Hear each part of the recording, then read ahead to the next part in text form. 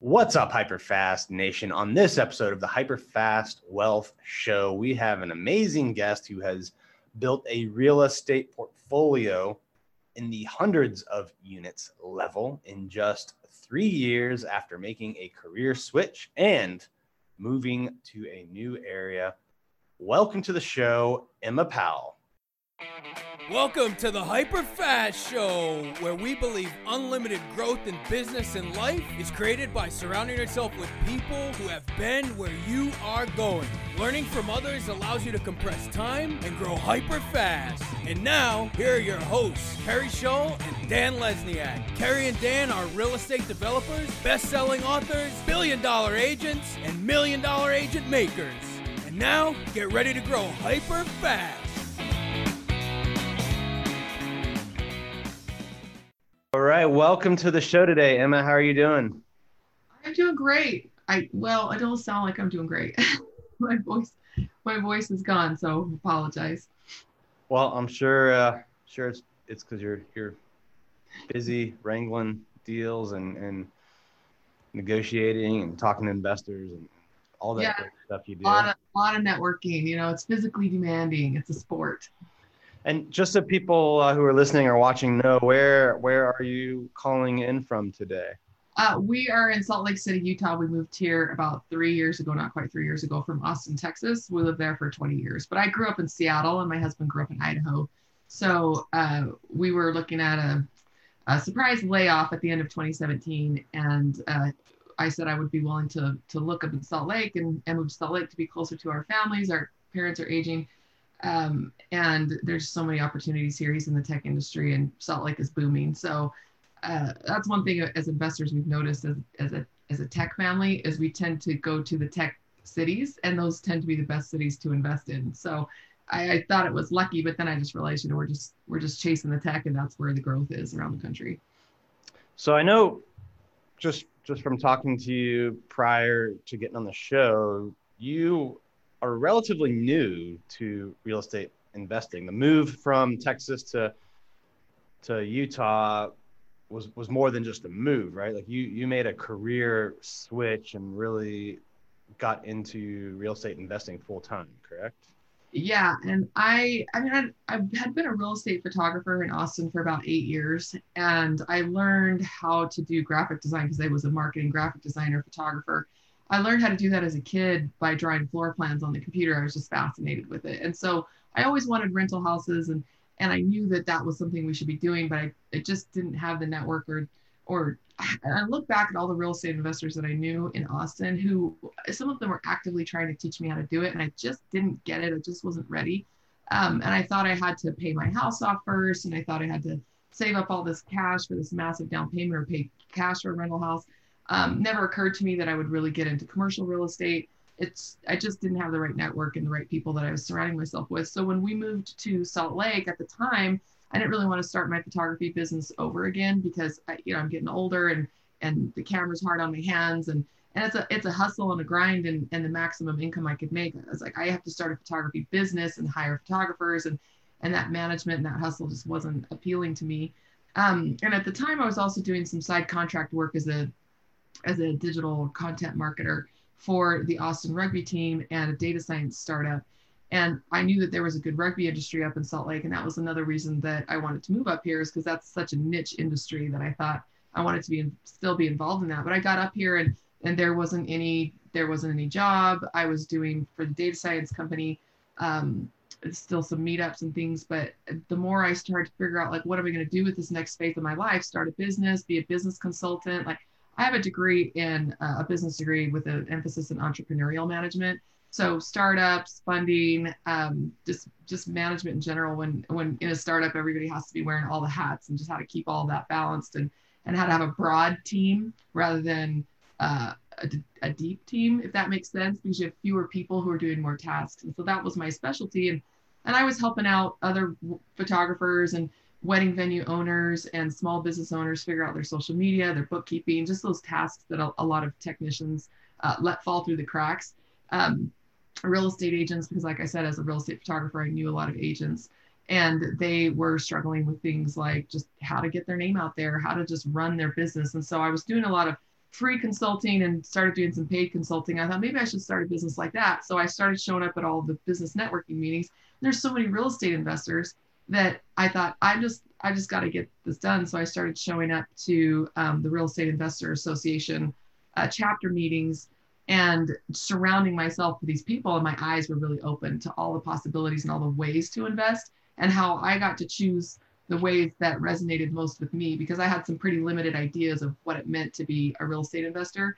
And then when I saw all of this buffet in front of me of all the things that these people were doing, I began to really resonate with some of them and connect with those people, and identify some informal mentors that I could ask questions to, and follow what they put out, and just find a good fit for me. And I just jumped right in. And what enabled us to do that was that kind of obsession with real estate that I had, just making money off of our own personal houses. We did a huge remodel on the last house that we owned in Texas, like down to the studs, new plumbing, new wiring. I mean, it was basically pretty much a new house at that point.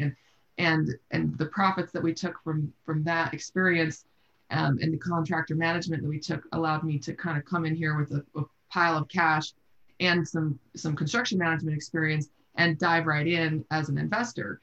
And so I felt like it was finally figuring out how to come home, if you will, because it had been a goal of mine for so long.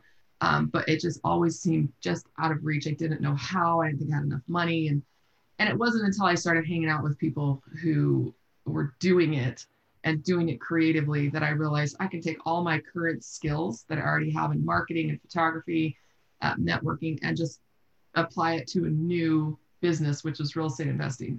And the motivation for that was, I didn't want to work full time. We have 6 kids. I homeschool, and it just didn't seem like a good fit for me to go out and get a job.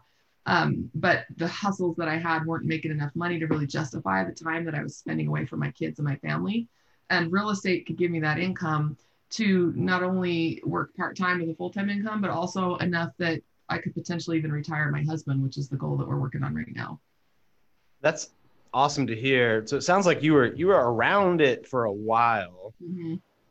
building the skills, but it really wasn't until you intentionally changed your environment, got around people doing it, where you got to the point where you did it. And what was there anything specific that was really like the impetus that made you go out and do that first deal, or describe that moment when you're like, all right, I'm going to do it. Here's the deal. And boom, like, how did it happen? Well, I was doing business networking meetings, and I went to a meeting where it was one of those seminar type of things where they want you to sign up for their education. And I didn't realize what I was walking into. And so when I got home, I just did a little bit of due diligence on the company and find out, is it scammy? Are they going to always be laddering up to upsell me? And in the process of that research, I came across the Bigger Pockets website and started reading. And I thought, well, this is all of it right here for free. And they were saying things like, why don't you just join your local RIA for $150 a year? And I didn't know what a RIA was. And so I looked it up, Googled it, found my local chapter, and it started showing up. And I thought, this is like the BNI for real estate investors. And so I just started hitting those meetings and realized that I wanted to be an investor as my new job. And so I started looking around for opportunities to be an active investor. And so I signed up for some courses and just trying to educate myself, like I said, getting some mentors. And so the first deal that I did was someone close to us that had been going through a job loss. And we would call and say, hey, how's everything going? You guys found a new job yet? It was an extended job loss, very, very stressful. And their house was going into default. And one day I said, well, I wish there was something we could do. And she cracked a joke and said, well, I mean, you could give my husband a job or maybe buy my house. And I thought, buy her house. So I said, you know what? I think I might be able to do that. Let me go talk to some people and come up with some ideas if you're open to it. And I will figure this out. And she said, well, if you can do that, then I'm open to the conversation. And so I went and asked several people, the teachers, the courses I took, some people at the RIA that I was at, and came up with a couple of suggestions and went to her. And I laid it out in a way that, like, here's what I would like to happen. Here's what benefits me the most. And here's how this scenario also benefits you.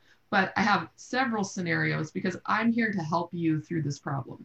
And I said things like, why haven't you listed it with a realtor yet? And she gave me the reasons why. I said, why haven't you done deed in lieu? Why haven't you? And she would just go through all the reasons. I got her talking.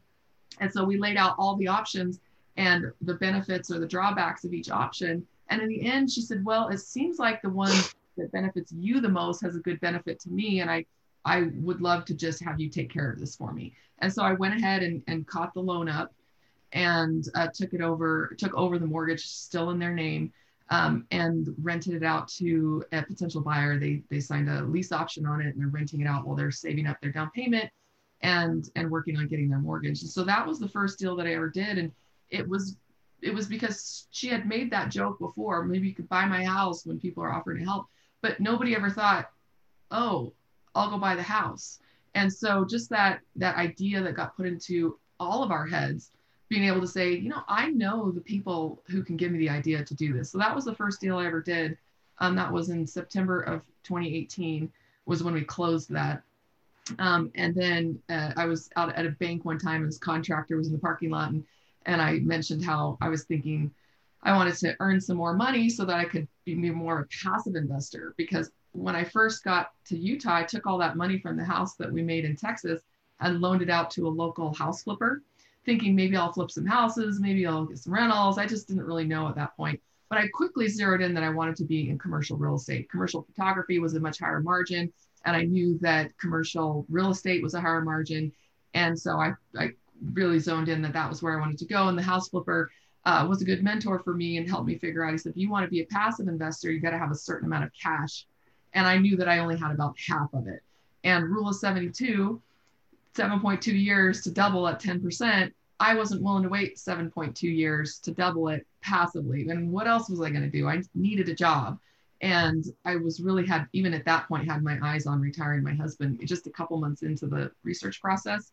I'm not waiting 7.2 years for this. So I need to go do something more active. So I thought I'll flip a couple houses just to make some more money in that pile that I can passively invest. I met this contractor and he started fussing at me all the time. Hey, let's go find a house. Let's go find a house. And so he would drive me around and we'd look at crappy houses from wholesalers. And I bought a couple of them and rehabbed them. And I ended up just flipping them to rentals because they all made better rentals than flips. So I ended up with this little collection of single and duplex, triplex rentals from that process. I think I bought 5 properties that first year. And I just knew I would rather be in commercial real estate. So I was continuing to learn and network and look at deals, learn how to underwrite deals. And the first one that came along that was viable was from another member of the local RIA. She was an agent who had put together a joint venture to buy an apartment building. And the ownership team was not wanting to stay together. And she said, hey, we're going to sell this. We might have some seller financing available. Who wants to look at it? And I said, well, I'll look at it because it's free to look. It's free to ask for information. It's free to run the numbers through your spreadsheet. It's free to go talk to people about the deal. I mean, there was just no reason not to at least investigate it with the attitude of, I am going to go do this deal. I had put a contract on a 14 unit in my husband's hometown and we weren't able to pull it together, but I tried and I just couldn't get the cash together to do it. And we had spent too much of our cash to get these little rentals. So that deal ended up not working out. But in the process of chasing that down, learning how to run numbers, trying to go raise money from somebody else to come do that deal with us as a total beginner, I learned a lot. And so that positioned me to be able to go make some offers on some other commercial properties, because that experience of intending to take down a deal that might even be too big for you. You don't want to go around burning brokers by putting things under contract that you cannot close on. But on that one, I really thought I could close it. And ended up not working out. But on the 50 unit, again in Idaho, I went and just put it together and I just kept dogging on it. And I knew it was a good deal. I knew the numbers worked and put together the people and who could raise the funds, who could take care of all the complicated legal work. And it took us 9 months to close that deal after I found it until we closed it, because we went through so many different scenarios and that wouldn't work out. How many units was that one? That was 50. It's 51 now. 51? We converted the laundry room to an apartment. Okay. And that where in Idaho was that in? It's just across the border of Utah. So it's about 2.5 hours north of Salt Lake on I-15, a small town called Pocatello. But because my husband lives just north of there, his family's just north of there, I get the Pocatello market. We've been through there hundreds of times. And I felt like it was an up and coming market, even though it was a small town and close enough that I could keep my eyes on it as boots on the ground. And so that one ended up working out really well. And we just had to be very persevering through that process. It was a long process. A lot of anxiety. Did you have partners on it, or how did you get the capital needed for it? So that one, I have two partners. My one partner is here in Salt Lake City. He helped me run the numbers because I was a little shaky on that. And I had met him at a RIA a couple months before, and he said, if you ever need help running numbers, just let me know. I'm happy to look at it. And the ulterior motive there is that you get a good early look at deals. And he was hoping that maybe I might, or anybody else he offered that to, might eventually bring him a deal. So he looked at it and he said, this is a pretty good deal. I think I can raise the capital for it if you're looking for a partner. I said, yes, please. I've tried capital raising. I was not successful. If you have the network built here, and he's from Salt Lake, his family's generations here, and he knows the network here, and I just didn't. And so he went out and started raising capital for it. And I raised a little bit off of LinkedIn. It was what we call a public syndication. So I could generally solicit, but accredited investors only, which is they have a net worth of at least $1 million. And so we were limited on who we could take in, but or income too, right? Just yeah. If you, and I may get it wrong off the top of my head, but I think it's 250, 300, depending on married or joint. But yeah, so people know. 200 as a single, 300 married filing jointly. The $1 million of net worth is another way you can qualify, and it works for a lot of self-employed people because income on your taxes, right. Business looks terrible. And it should look terrible because you should have enough real estate in there that your stated income is low. Like if you can't get a mortgage, that's good a thing as a business owner, because it means you're writing enough income. The entrepreneur's dilemma there, real estate entrepreneur's dilemma, at least. Exactly. So that we're facing that this year, and I'm super excited. I'm sweating about getting a mortgage. I know we're doing something right. So we went out and we just raised capital through the general solicitation model of the SEC. Has a couple of different ways you can do this, and that was the one we chose. And went out and we need to raise about $900,000 for that one. We got a partner out of Rhode Island who was able to sign on our loan with us, because the amount of the loan, your net worth of the partnership has to equal the amount of the loan. So we needed $2 million loan, and he came in with his net worth and got that signed on. And they also need a certain amount of liquidity. So we all pooled our liquid resources to show, yes, we have enough liquidity to close on this. And I had closed a triplex with that same lender a couple of months before. And so we also signed on the loan because they had a relationship with us. So that's how we got that one done. But we looked at all sorts of different options. What we ended up with was the syndication. But we had tried 2-3 things before that to raise the capital for it that just didn't work out for various reasons. And we just kept trying the next thing and the next thing. That's why it took us so long to close it. But we knew it was a good deal, and we knew we could get creative and get it done. And that's really what has to happen. If your numbers are good and your team is strong, you should be able to do whatever it takes to get that thing done. Deals are hard to find. So good ones fight. How was it going from deals that were like 1, 2, 3 units to now jumping up to 50? I would say doing a 50-unit deal is probably 5 to maybe 5 times the amount of work as doing a single or a duplex or fourplex, that type of thing.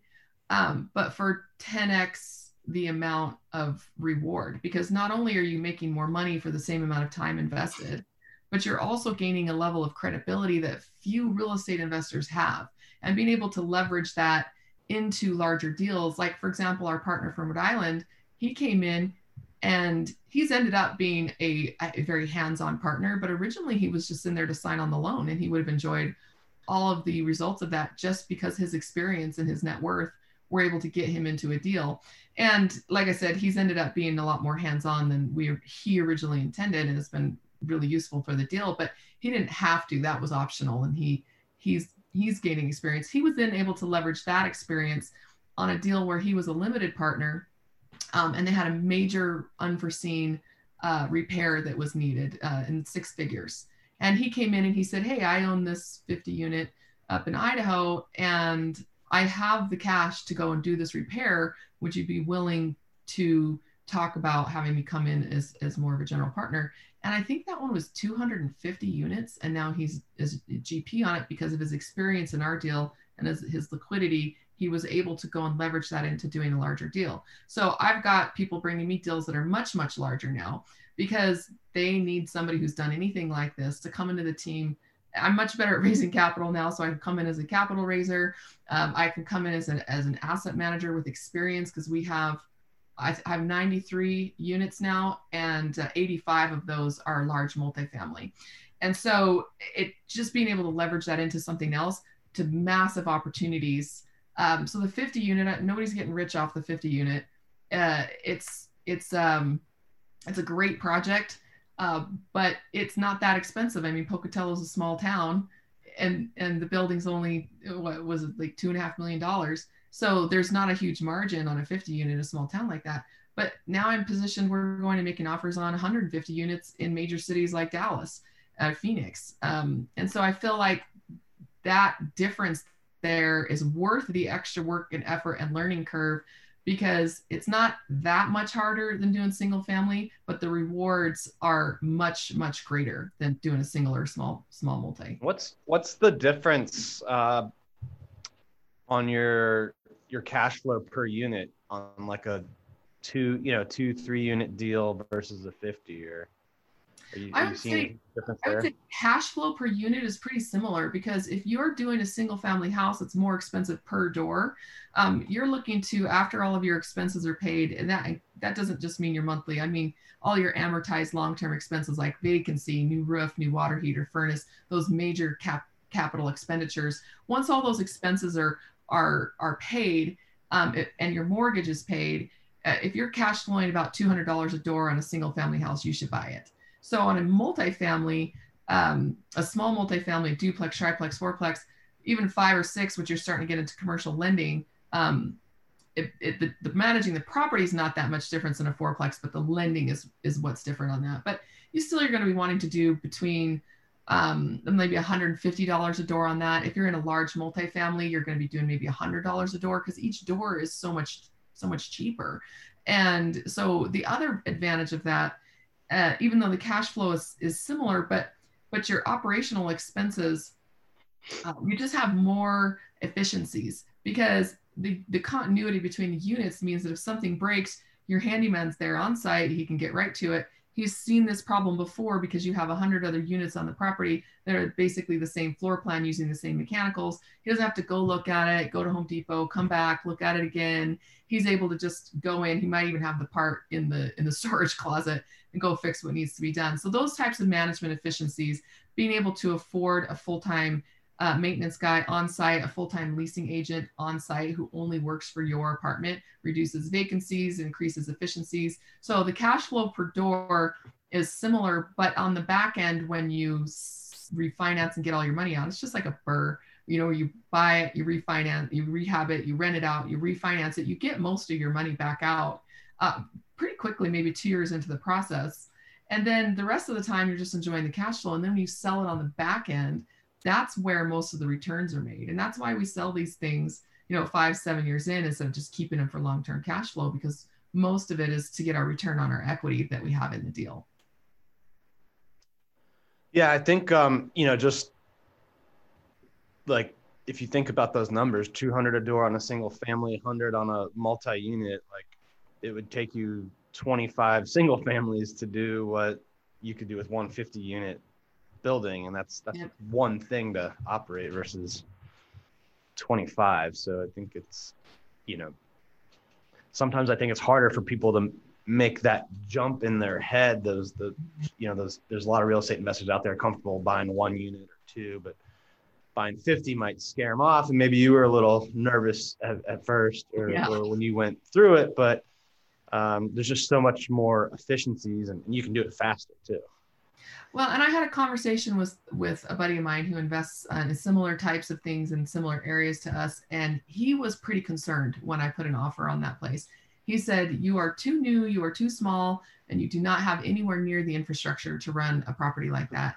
And I told him, I said, well, let me share a little bit about my background with you. And here's why I think I can do it, because I have enough relevant experience, and I have partners who have done something similar. I mean, my marketing background makes it so that I can reposition and rebrand an apartment complex, because I've helped start many startups to establish brands for themselves. And so that might not seem like a relevant real estate skill. It only takes you to a little bit of looking at, like, what am I good at? What am I doing right now? And how does that translate over?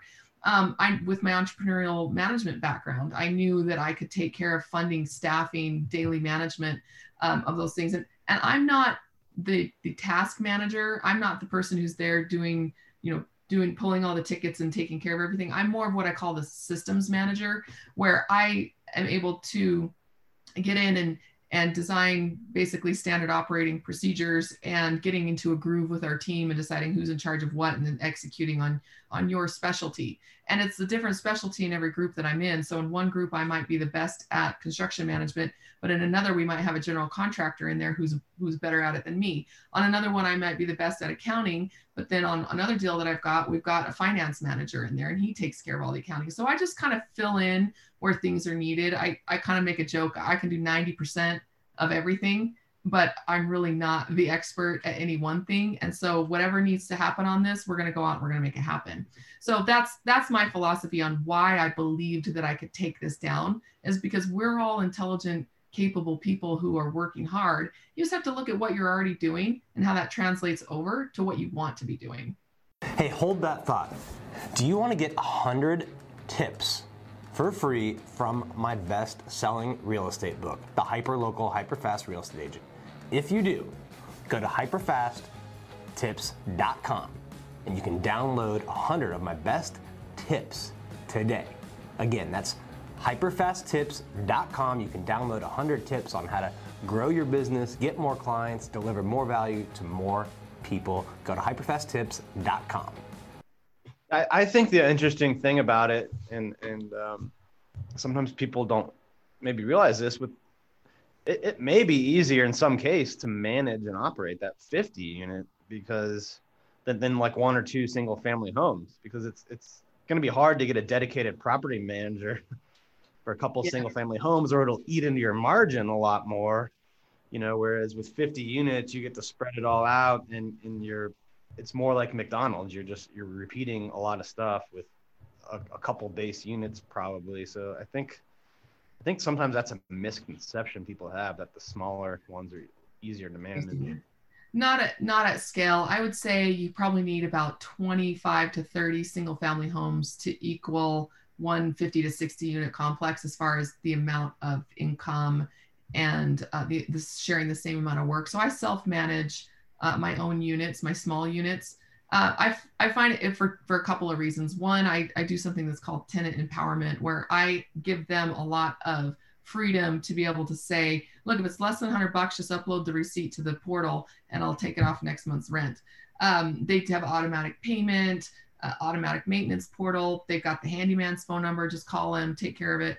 And they have a list of things like, here's what you call me about. Here's what's an emergency that you call me in the middle of the night. And here's what's urgent. Just call me during business hours, but call me immediately. And they know, and I tell them straight out, I want you to feel like this is your home, because from a business perspective, vacancy is what kills these things. I don't want you to move out. I want you to like being here. I want you to feel like you're getting a good value. And you have a lot of control over the space that you're living in. And so this is why I do it. I might give them some extra responsibilities, like in my duplex or triplex. If they want to take care of the yard, I will knock off some of the rent to do that. Normally, that's not a great idea. Normally, you would want to make sure you're hiring in professionals instead of hiring your tenants to do things. So try and keep that separate. But there are a few little things like yard work and pest control that I will allow them to take over. But like I said, we have a professional handyman. So that tenant empowerment makes my management actually pretty simple, and the software IT solutions to get that done in an efficient way. But I definitely spend more time managing my 85 units than I do managing my 8 units. But if I had 30 units, or 50 units, single families, which would be the equivalent of my 85, I certainly would be spending a lot more time hands-on in that process. And it's not as scalable. It's just gets to be where you're spread too thin and going in too many directions. So I find that I prefer single family houses to duplexes, triplexes, 4 or 5. really my thing is either single family, either go big or go single, because the duplexes and the triplexes, I think, are the most management intensive, because you've got apartment mindset people living there. But it's like taking care of a house. At least the single families take care of their own yard, their own pest control. They just tend to take a little bit more ownership over the space as their home than a duplex, fourplex. So I feel like if you're going to have apartment dwellers mindset in there, put them in a large apartment where they're easier to manage. You keep them all corralled in one place. And then your singles can be a little bit on their own and taken care with the tenant empowerment type of philosophy. And that's just from me being from a big family and having a big family. You got to get all these kids kind of together and moving in the same direction, or they're all over the place. And so if you want to manage a large portfolio, you have to think about efficiencies and standards and how you're going to do this with the least amount of time and effort invested. How can you simplify it? How can you delegate it? How can you design it to be efficient? So there's projects I've got where I'm really struggling with this. I mean, this is not, I make it sound like, oh yeah, we just go in and we have the super smooth system. Designing those systems takes time. And also when you go in with a new partnership, you've got to get a feel for each other, what your strengths and weaknesses are, how much documentation and formality do you need to put into it? Are you grooving along really well together? And designing those systems as you go along. So it's not easy for sure. And it is a lot of hard work. And there is a lot of stress involved, because especially when you're raising capital, you might have a great deal. And if you can't get all the capital you need in it, you're putting the control of closing that deal on the shoulders of other people. And that lack of control can be really stressful. At least for me, it is. So there are certainly benefits and drawbacks. I'd say if you want to be a real estate investor, you got to kind of decide, do you want to have 10 single family homes that are paid off that you can retire on for $1,000 a month each? Or do you want to scale up and have a couple of 50, 150 units with a group, and then maybe someday you go buy like a 15 unit by yourself with no partners, and you're going to be spinning off the same income from that you would with a larger one? But I know successful investors, wealthy guys with good net worth, and they have all the down payment, go put an offer on a 15 or 20 unit, and they can't get a loan because they've never managed anything that big. And so they'll call me and say, hey, they have to share a split of the pie with me just to get the loan, or they need to go bigger so then they can go back to that. So those are considerations. Which direction do you want to go? What size deals are you looking at now? Are you more focused on single families, or are you out there looking at 100 units, or where's your focus right now today?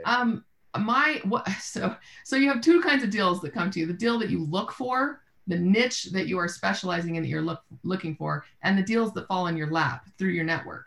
And so the deals that I look for are between 60, 150 units plus. And I look for those in some key markets around the country. I'm from Austin, so Central Texas, obviously, San Antonio, Dallas are big markets that I spend time actively looking in. Because I bought that first house in Kentucky, I'm looking really heavily in Louisville. Salt Lake, obviously, I have a lot of family in Phoenix. It's nearby, so we're looking there. And then pretty much any city in Idaho. Idaho is on fire right now. Boise is amazing. Even Twin Falls, Pocatello, Idaho Falls. I mean, I would buy, but there just aren't as many large buildings in those cities. And so it's harder to find what I'm looking for there, but I definitely would be interested. So I look in those key markets around. We're looking for something that has a lot of renovation because we want to force a value add. So some of those are because they're being managed very poorly. But when you start getting into the 60, 80, 100, 150 unit, they're not really being managed that poorly because they're not mom and pops anymore. Most of these are professional management companies. And even though there may be efficiencies that you can introduce to tighten it up, you're usually not going to find the train wreck that you're going to find with the 20 to 30 units that are mom and pop and they've just been living off the income and not doing any work. So for me, most of the value is going to be added through renovations. Just deferred maintenance that turns into a capital expenditure. You know, they haven't put a new roof on, the parking lot's looking pretty bad. Maybe the windows haven't been replaced since it was built in 1985. So that vintage of 1980 to about 2000 is what I look for. Now I have other deals fall in my lap that are outside of that. And those are kind of the variety. Those are the things that people are like, well, why are you doing that? I thought you were specializing in this. And if you can put the team together with the experience to get the deal done, which is what my specialty is, I have a confidence to go out and do something that's a little bit more broad because I'm not doing it. I'm going and finding the people who have done it, who are interested, or that deal is their niche. And then I get to come in and have a little piece of that. So deals that you're looking for, be very focused. And then deals that the opportunistic things that come along, just make sure you know who to call to get those done. And I've let some of those go, many of those go, because I didn't have the right skill set or the right network to get it done. But if I do, I'll go make it happen. Or if it's like too good of a deal, right? Like that's, I mean, you'll find the right people and the right partners, I think. Yes. That I've gotten from if today. The deal is great. If, like I said, if the deal is good, the numbers have to be working and the risk factors have to be working. And if you can mitigate those and put the right team on it, you know, go fight for it. Especially if it's an owner who's being patient with you and you have the time. You can either do something that's really easy and do it fast and do it over and over again, or you can do something really hard and just plan in more time for your learning curve. And either way you choose to go, it's fine. You're gonna find success down either route. But I think for me, like, let's go back to the smorgasbord of being at the RIA and having people getting up there and speak every month about what they do, what they invest in, what their specialties are, and being like, I don't want to do that, or that actually sounds kind of interesting. I'll take that guy out to lunch. When I'm putting these things out there, it's going to be different for every person, what resonates with them and what they're looking for and what their niche ends up being. I ended up actually starting to look for self-storage units because back in Austin, we had a neighbor who owned several Class A storage units around our place, and he was trying to help us get into that. And again, we weren't ready. We were just ignorant. I don't know. I need to unpack that with a therapist, probably, that wasted opportunity that we had there. But so when I got here and I realized, you know what, I'm going to do that storage thing that he was always talking about and getting into that. And I was looking very hard for self-storage units and building network and partner to go take those down. But I knew the multifamily because I was hanging out with those guys at the RIA too and was learning about it, but it wasn't my focus. But when the apartment complex came into my lap, that was an opportunistic deal that I looked at and said, I'm going to go take this down. And so I ended up re-niching over into that large multifamily because of that opportunity gave me the experience I needed to go take down more of those. But that wasn't exactly where I started with commercial real estate. Well, your transition and your story of how you did it is quite inspirational. And I know our listeners have gotten a ton of value. Before we wrap up, I always like to do the hyper fast round. If you're ready for some rapid fire questions. Yeah, go for it. All right. What's your biggest piece of advice to a new real estate investor? If you ask somebody if they could go back and do it differently on investor podcasts, you'll have the same answer 80% of the time. Start younger and house hack. So if you're new, use your single family or your personal residence as a cash flow center. Robert Kiyosaki always says your house is a liability. It's not an asset. Figure out how to turn your house into an asset. And that can look like all sorts of different ways. You can rent out a room. You can leave on the weekend when you're Airbnb it out and go camping. I mean, I know people who do that. I know a guy who moved out of his large house, got a rental around the corner just so he could Airbnb out his big house because he already had it. It was already there. So we're house hacking right now. We actually just poured a new RV pad next to our big house, and we rent that out for about $150 a week. And then we're actually moving out of this house. We're downsizing into a smaller house that's a better fit for our lifestyle. So we can have more of our weekends free and less yard work, and it'll be cheaper. So it gets us closer to the goal of being able to work if we want to, rather than because we have to. And so we're turning this house here into residential assisted living. I don't know anything about residential assisted living, but I know people who do. I've got a neighbor who sits on the board of the state assisted living, who's helping me out with that. And I know somebody who owns a couple of small residential facilities who's going to come in and they're going to manage it. I'm basically an investor. I'm putting the house up and I'm paying for the renovations that we need to do, but this will turn into a profit center for me and something I don't have to be an expert at. And so we're house hacking this. The smaller house we're moving into does have a basement that's unfinished that has a separate entrance. And so we're going to finish it up and we'll be able to eventually start renting that out as well. And so think about what you can do with your house to create a profit center for you and get yourself stable. So when you're investing in something, stop spending your cash on your lifestyle. Spend your cash to go invest in things. And then you live off the income that comes off of the investments. And so it's like the money you work for versus the money that comes in passively. Live off the passive. Now, you can't do that right away. It's kind of a shifting scale where you're going to start out 100% active income and just gradually working your way to 100% passive income. But having that goal in mind, the cash that I make, I will live on as little as possible. I will go invest everything else for passive income sources. And as that scale starts to shift, I will eventually have mostly or all passive income. So that would be my advice to people new. Rethink the way that you live in your own home and rethink the way that you spend your money. What's the biggest mistake you see experienced investors making? Getting too far outside their niche, getting too far outside their expertise. They think, oh, I can bring this general contractor on and he can build this luxury house, but you're in a historical area of a sensitive downtown and that contractor's never done it before. Suddenly he doesn't know how to jump through all the hoops of the city. He's doing his best to do it, but he's learning on the job. Suddenly you're over budget and over time. And so if I'm going to go outside of my niche, which at the beginning I didn't have a niche, I didn't know what I was doing. And so I'm always going to be surrounding myself with experts and people who've done it before and figuring out how I can bring value to them to entice them to come onto my team. So making sure that you have people who are niched in what you are doing on the team as principals. And then I can now go be principal on deals that I'm an expert at, but always be attracting those experts to your team. Don't get too far outside your area of competence. I mean, it's great for me to talk big, like, take your relevant skills and think about how you can go and apply that to your new thing. But don't go without a guide. There are trailblazers who have done this before you. There's information that they've put out there, and they are willing to partner with you if you bring in a good deal, or if you can bring in enough capital to entice them to partner with you. And I'll give you an example. I had somebody recently, he's a single family investor, has this army of single family homes, comes to me and says, hey, I have $2 million that I need to place by the end of the year because of the tax liability that I'm going to face. And he says, what do you have? I said, well, you can buy into any apartment complex you want with that kind of money. You go and say, I'm going to sponsor most or all of your limited partner, and I want to be a general partner. And we will be like, come aboard, man. We would be happy to have you. And so he can get outside of his area of expertise and transition over into multifamily because he knows experts that he can partner up with. So just stay in your lane unless you have the expert guides and you can take a back seat or passenger seat and let them drive. All right, last one. Where do you see yourself 10 years from now? A passive investor. And that's my goal.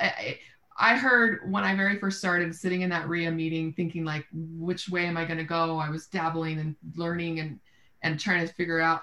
And one guy got up there and he's raising money for an apartment complex. And he said, look, if you could just skip residential and go straight to commercial, you should do that. And I was sitting in the audience like, oh, I should probably just go straight to commercial. And then somebody said, where do you see yourself in 10 years? And he said, as a passive investor.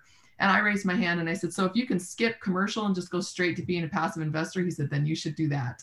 So I knew then the goal was how I knew increase the pile, become a passive investor. To increase the pile, I am doing active investing, but in 10 years, I am going to be more involved as being the expert on a deal, the gray hair that comes in, and as the advisor, I'm going to be more involved in some philanthropic things that I want to do with my sports startups, helping our athletes transition out of professional sports and into a career, a couple other things that I would love to be involved in, and basically spending more time as a grandma. My oldest is 22 and we're in the next 10 years, we're going to start seeing those little grandbabies come. I can't believe I just said that, but it's true. Time just keeps marching on, right?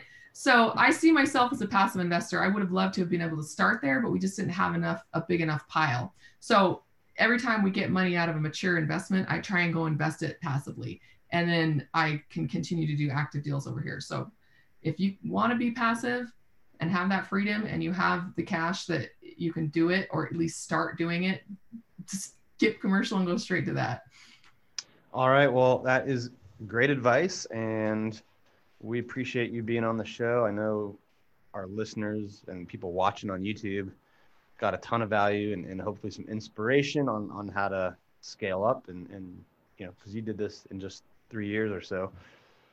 Before we sign off, if people want to connect with you or learn about your deals, like what are the best ways from to connect with you or follow you on social media?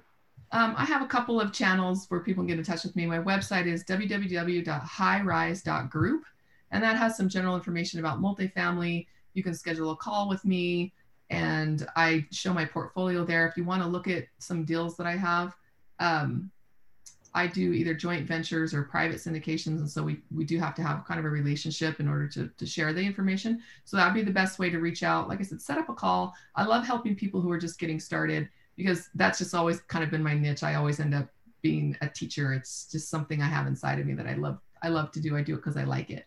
So whether you have capital to invest or you want to get in as an active partner, just let me know, and we'll kind of figure out help you identify the best path for where you should be focusing on your time. And if it's not with me, I can introduce you to some people and help you get your network started.